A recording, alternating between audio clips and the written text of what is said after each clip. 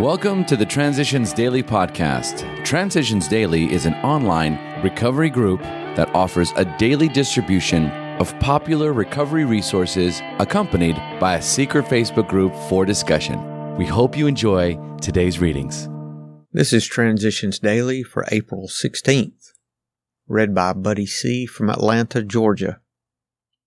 AA Thought for the Day, Responsibility. I am responsible when anyone, anywhere, reaches out for help. I want the hand of AA always to be there, and for that I am responsible. It's a declaration of the 30th anniversary at the International Convention in 1965. Thought to consider: service is spirituality in action. Acronyms: HALT. Hungry, angry, lonely, tired. Just for today, healing from tightrope. When I first came to this fellowship, I had lost my health and sanity, my friends, much of my family, my self-respect, and my God. In the years since, all of these have been restored to me. I no longer have the sense of impending doom. I no longer wish for death or stare at myself in the mirror with loathing. I have come to terms with my higher power. That's from Alcoholics Anonymous, 4th edition, page 368. Daily Reflections. Anger. A dubious luxury. If we were to live, we had to be free of anger. The grouch and the brainstorm were not for us. They may be the dubious luxury of normal men, but for alcoholics these things are poison. Alcoholics Anonymous, page 66. Dubious luxury. How often have I remembered those words? It's not just anger that's best left to non-alcoholics.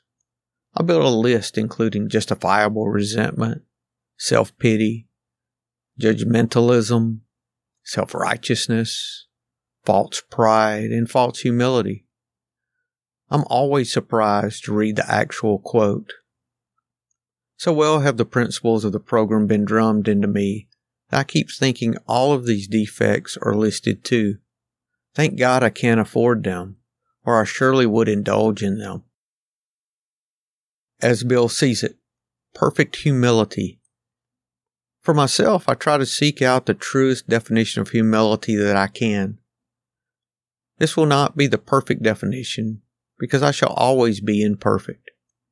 At this writing, I would choose one like this. Absolute humility would consist of a state of complete freedom from myself. Freedom from all the claims that my defects of character now lay so heavily upon me. Perfect humility would be a full willingness, in all times and places, to find and to do the will of God. When I meditate upon such a vision, I need not be dismayed because I shall never attain it, nor need I swell with presumption that one of these days its virtues shall all be mine. I only need to dwell on the vision itself, letting it grow and even more fill my heart.